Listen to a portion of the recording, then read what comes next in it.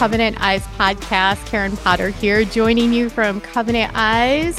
And of course, I've got Rob with me today. Hey, Rob, how's it going in snowy Michigan? Hey, Karen, good. Enjoying the snow here. It's our first snow of the year, really. So kind of nice. Yeah, it's okay. I'll be glad when it's gone. Definitely. Well, Well, this month is actually Sex Trafficking Awareness Month, Rob. And so we're kind of excited about today's guest because it's an organization that Covenant Eyes has had a long-standing relationship with, and we strongly support. You want to tell us a little bit about who we've got coming on today? oh, absolutely.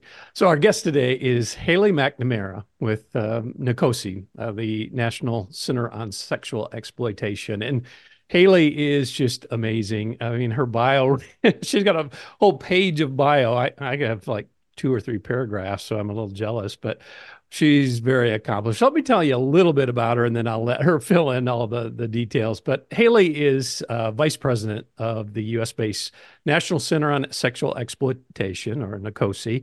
She's also the director of the International Center on Sexual Exploitation in the UK. She leads international efforts and joint campaigns to improve policies and education among global governing bodies and corporations regarding the full web of really sexual exploitation issues. Her advocacy work has contributed to many policy improvements in social media, online advertising, retail, hotel industries.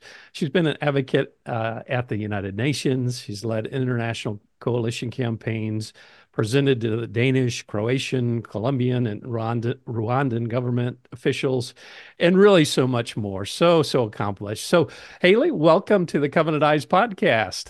Oh, thanks so much for having me. I love Covenant Eyes.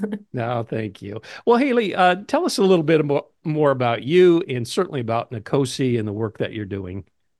Yeah, so our organization was founded in the 1960s. We've been around for a long time, and over that time, we've grown and really expanded our scope. But our real philosophical lens is that all forms of sexual exploitation and abuse are interconnected. You can't, if you care about sex trafficking, it's Sex Trafficking Awareness Month, like you said, it doesn't exist in a vacuum. It's impacted by other things like sexual violence against women, prostitution, child sexual abuse, pornography, and more. And so, with this in mind, our organization's goal really is to prevent sexual abuse and exploitation at a mass scale through our corporate advocacy. Sometimes we're meeting with Google or TikTok or these different companies trying to get them to improve their policies, also public policy, state and federal legislation, and through our law center, which represents survivors against institutions that have facilitated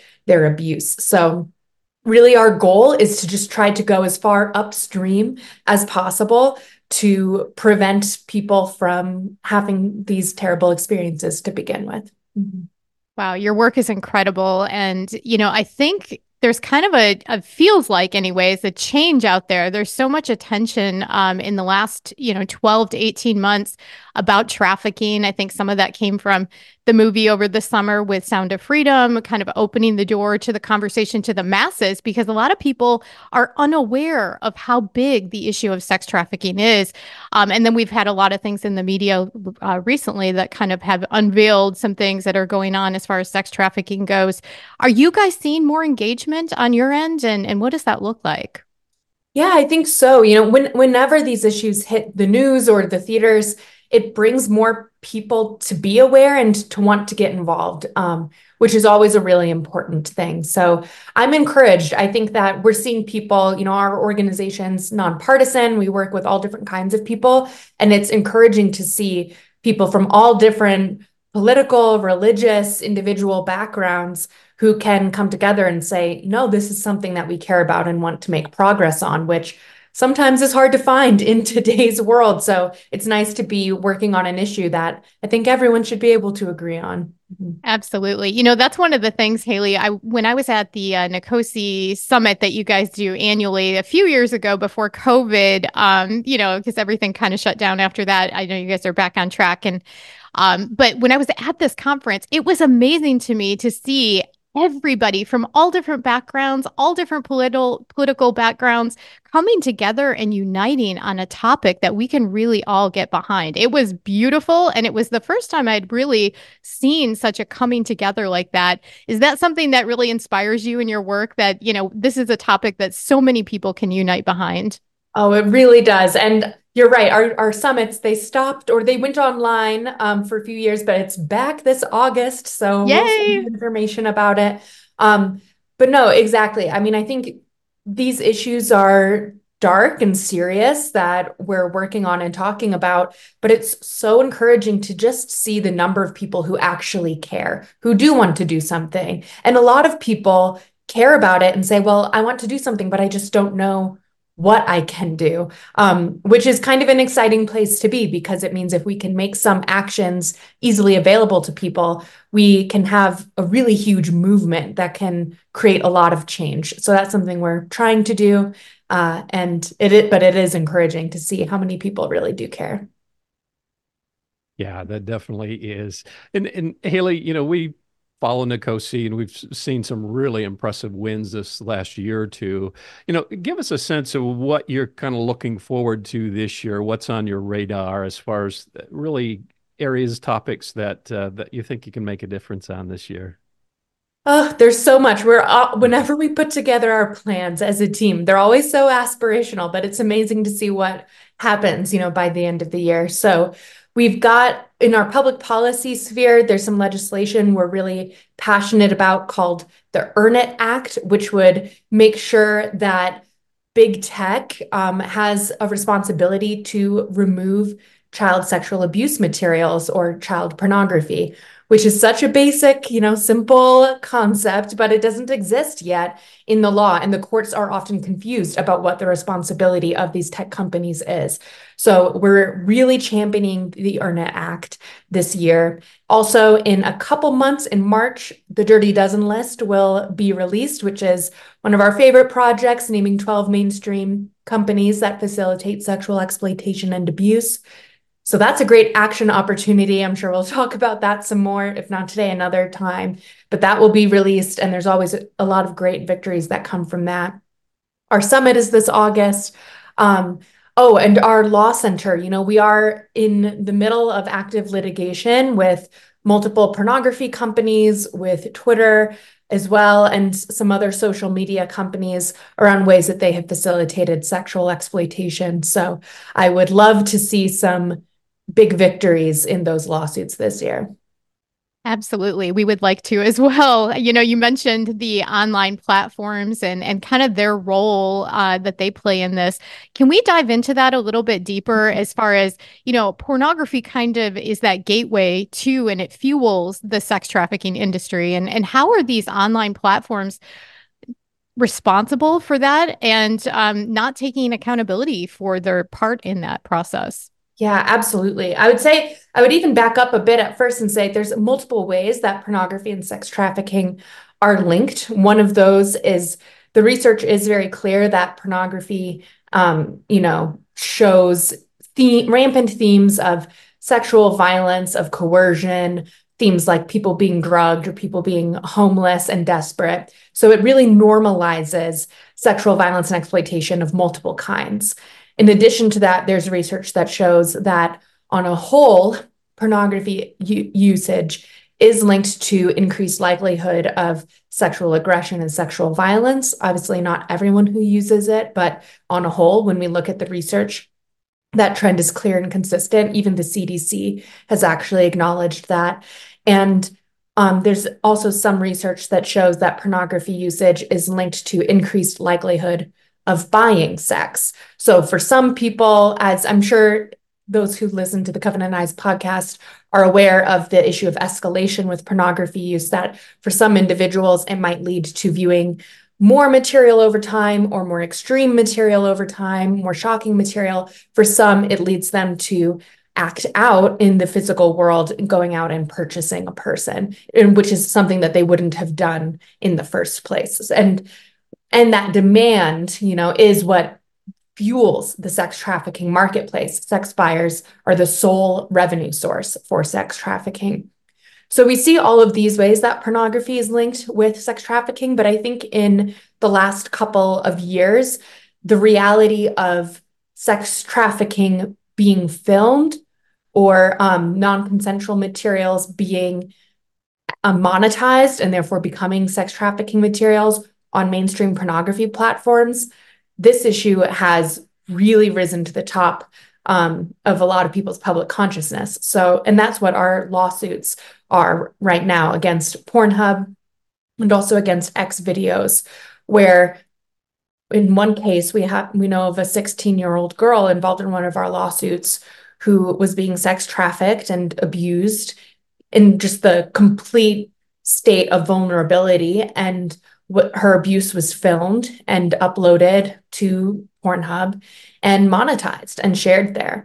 And over the last couple of years, it's just come out increasingly through ethics committee hearings at the Canadian government level, to these lawsuits, to survivors, and even whistleblowers speaking out, sharing how these platforms have long operated essentially like a YouTube, where anyone could upload anything that they wanted, and there was no meaningful age or consent verification of the individuals who are portrayed in the videos. And so what that has led to is significant amount of sex trafficking, non-consensually shared videos, and even child sexual abuse materials being uploaded to mainstream pornography platforms.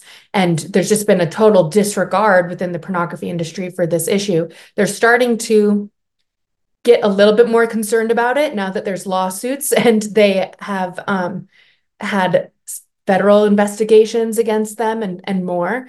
And so now they're starting to do a few things to make it a bit better, but the core problem is still there. Even now, it's still possible to have videos on those platforms where you don't see someone's face. There's no way to verify their age or their consent.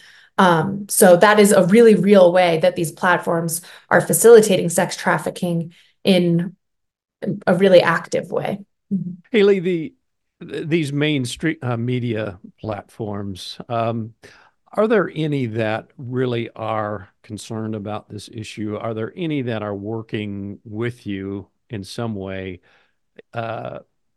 concerned about this issue, and not just through litigation concern, but really do want to make some efforts and some changes in there? Is there any hope in that they're really trying to do the right things with this issue?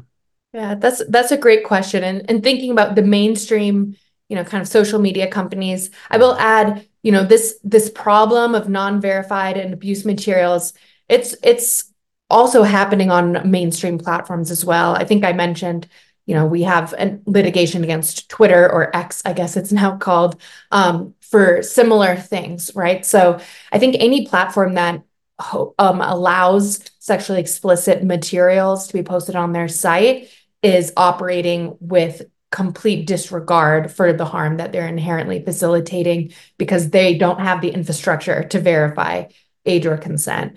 So that's one thing I'd say. As far as good actors, it's really interesting. In meeting with a lot of these companies, there's good people who work in them. And we've met with Snapchat, TikTok, Instagram, Google, and more. And there's people in there who have said, we're parents too. We care about this issue. We're trying to do our best. What we often are seeing is that the trust and safety teams that are responsible for the protection of children just don't have a lot of political power within their own companies. They're for-profit companies, so they're focused really on, well, what's the new product that we can create, and taking the time to slow down and fully test out all of the ways that it could be used to harm people and how you could mitigate that slows down the ability to make money. And so it's interesting because we've had some conversations with these corporations where they'll even say, they don't want bad press about exploitation happening on their platforms, but in some ways it can be helpful to those on the trust and safety teams to make it a priority for those at a more executive level. So I would say, in all of these mainstream companies, I think a lot of people are really trying to do a lot of good. There's some companies that are doing better than others, but Are there any companies that I would give a gold star? You can trust them without, like, with your whole family and never have to be concerned about them. I don't know if I could fully trust any of them. They all have some different loopholes or vulnerabilities at the end of the day. Mm-hmm.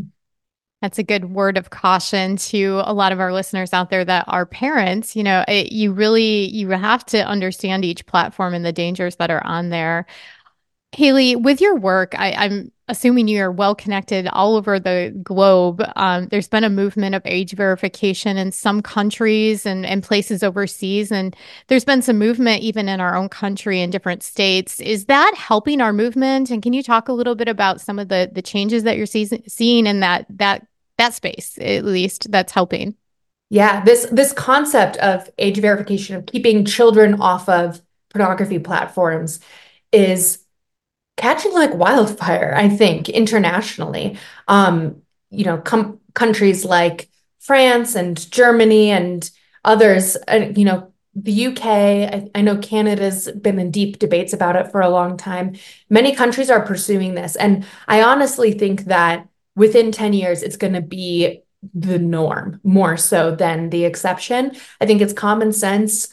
People understand it. It's not infringing on adults. It's just protecting children from it. And it's in line with the way that we think about things like buying tobacco or buying alcohol. So I think it's so common sense that I do believe that we're, at the beginning of what's going to be a worldwide shift in how we approach these things. In the States, yeah, there are a number of states that are pursuing age verification. There's also some complementary legislation that NCOSE is really passionate about called device filter legislation. And they work really well together. Like if any state passes both age verification, which requires the pornography website itself to, with a third party and respecting privacy regulations, et cetera, verify that you are an adult. The age verification kind of puts that onus on the pornography platform to make sure that they have that safety check in place. The device filter bill says that any iPhone or tablet that is sold comes with a PIN code, which would essentially allow, any device that is sold has all of the safety features turned on by default. All of these safety features exist on our tablets and iPhones already, but on the iPhone, it takes like 31 steps to turn on all of the parental controls and safety features.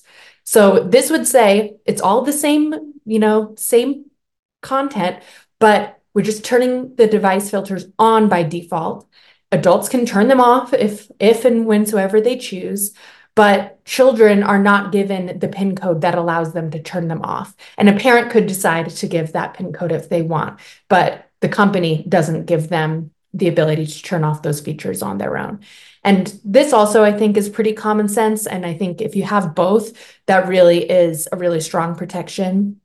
But yeah, so basically this is a really exciting shift, I think, that we're at the beginning of. And I would just, for anyone concerned, reaffirm that this isn't actually a new approach. Age verification online has been happening in other ways for decades. There's actually an Age Verification Providers Association where they have really established guidelines and best practices for how to avoid user data being hacked or privacy, making sure it's age identification and not identity verification. So sometimes you hear misinformation that, suddenly your name is going to be connected to anything that you watch online. And that's really not the way that the technology works. So given that strong technology background, and I think the fact that people are tired of their children being exposed to their content, I think that there's a very bright future for age verification. I think that's amazing. And how can the average listener of our podcast, get their hands on this legislation and take it to their state legislatures and help kind of move that forward? Because I think we have to become advocates. If our, elected leaders aren't going to take this and run with it, then we can, as parents, we can unite and we can take it to them. So how do they find more information about this so they can start that process in their own state? Yeah, so you can go to our website, endsexualexploitation.org. You can, in the search bar, just search device filter and you'll see blogs and web pages about it. But especially if you are hearing this and thinking, well, maybe I could bring something or suggest something in your state, you can email us. Email us directly at public@ncose.com, NCOSE.com. And we would love to connect with you because a lot of people get a little nervous around being involved in state legislation. They feel like, well, I'm not an expert, I don't know. But the fact that you are a constituent in your state actually gives you so much weight when you contact your legislators. And we are happy to give you talking points and walk you through the process. So we would love if anyone's thinking, well, maybe I could, but I'm nervous, send us an email. We'll get on a call with you. That's awesome. We'll make sure that we put all that information in our show notes for our listeners that might be driving or at the gym, because you're definitely going to want to take a look at that. Haley, another interesting thing, though, I think these are great next steps. I think these are no-brainers. Like this needs to happen regardless, but it still doesn't solve the exploitation problem, right? Because, putting age verification out there, it must happen. It needs to happen, but it still doesn't stop people from being exploited on these pornography websites, right? So we still have more work to do, but I think this is a great next step. I just want to call that out. Yeah. I completely agree. And that's one reason why, we're pursuing civil litigation. In our civil litigation, some of our requirements are for them to change their business model if we win or if they ever wanted to settle. But in addition to this, I think we need criminal investigations and criminal accountability for some of these platforms who, in my personal opinion, the level of knowledge of what they've been facilitating goes beyond plausible deniability. And so I think for some of these, there just needs to be that other layer of accountability. Well, Haley, you guys have been doing such wonderful work and so important also.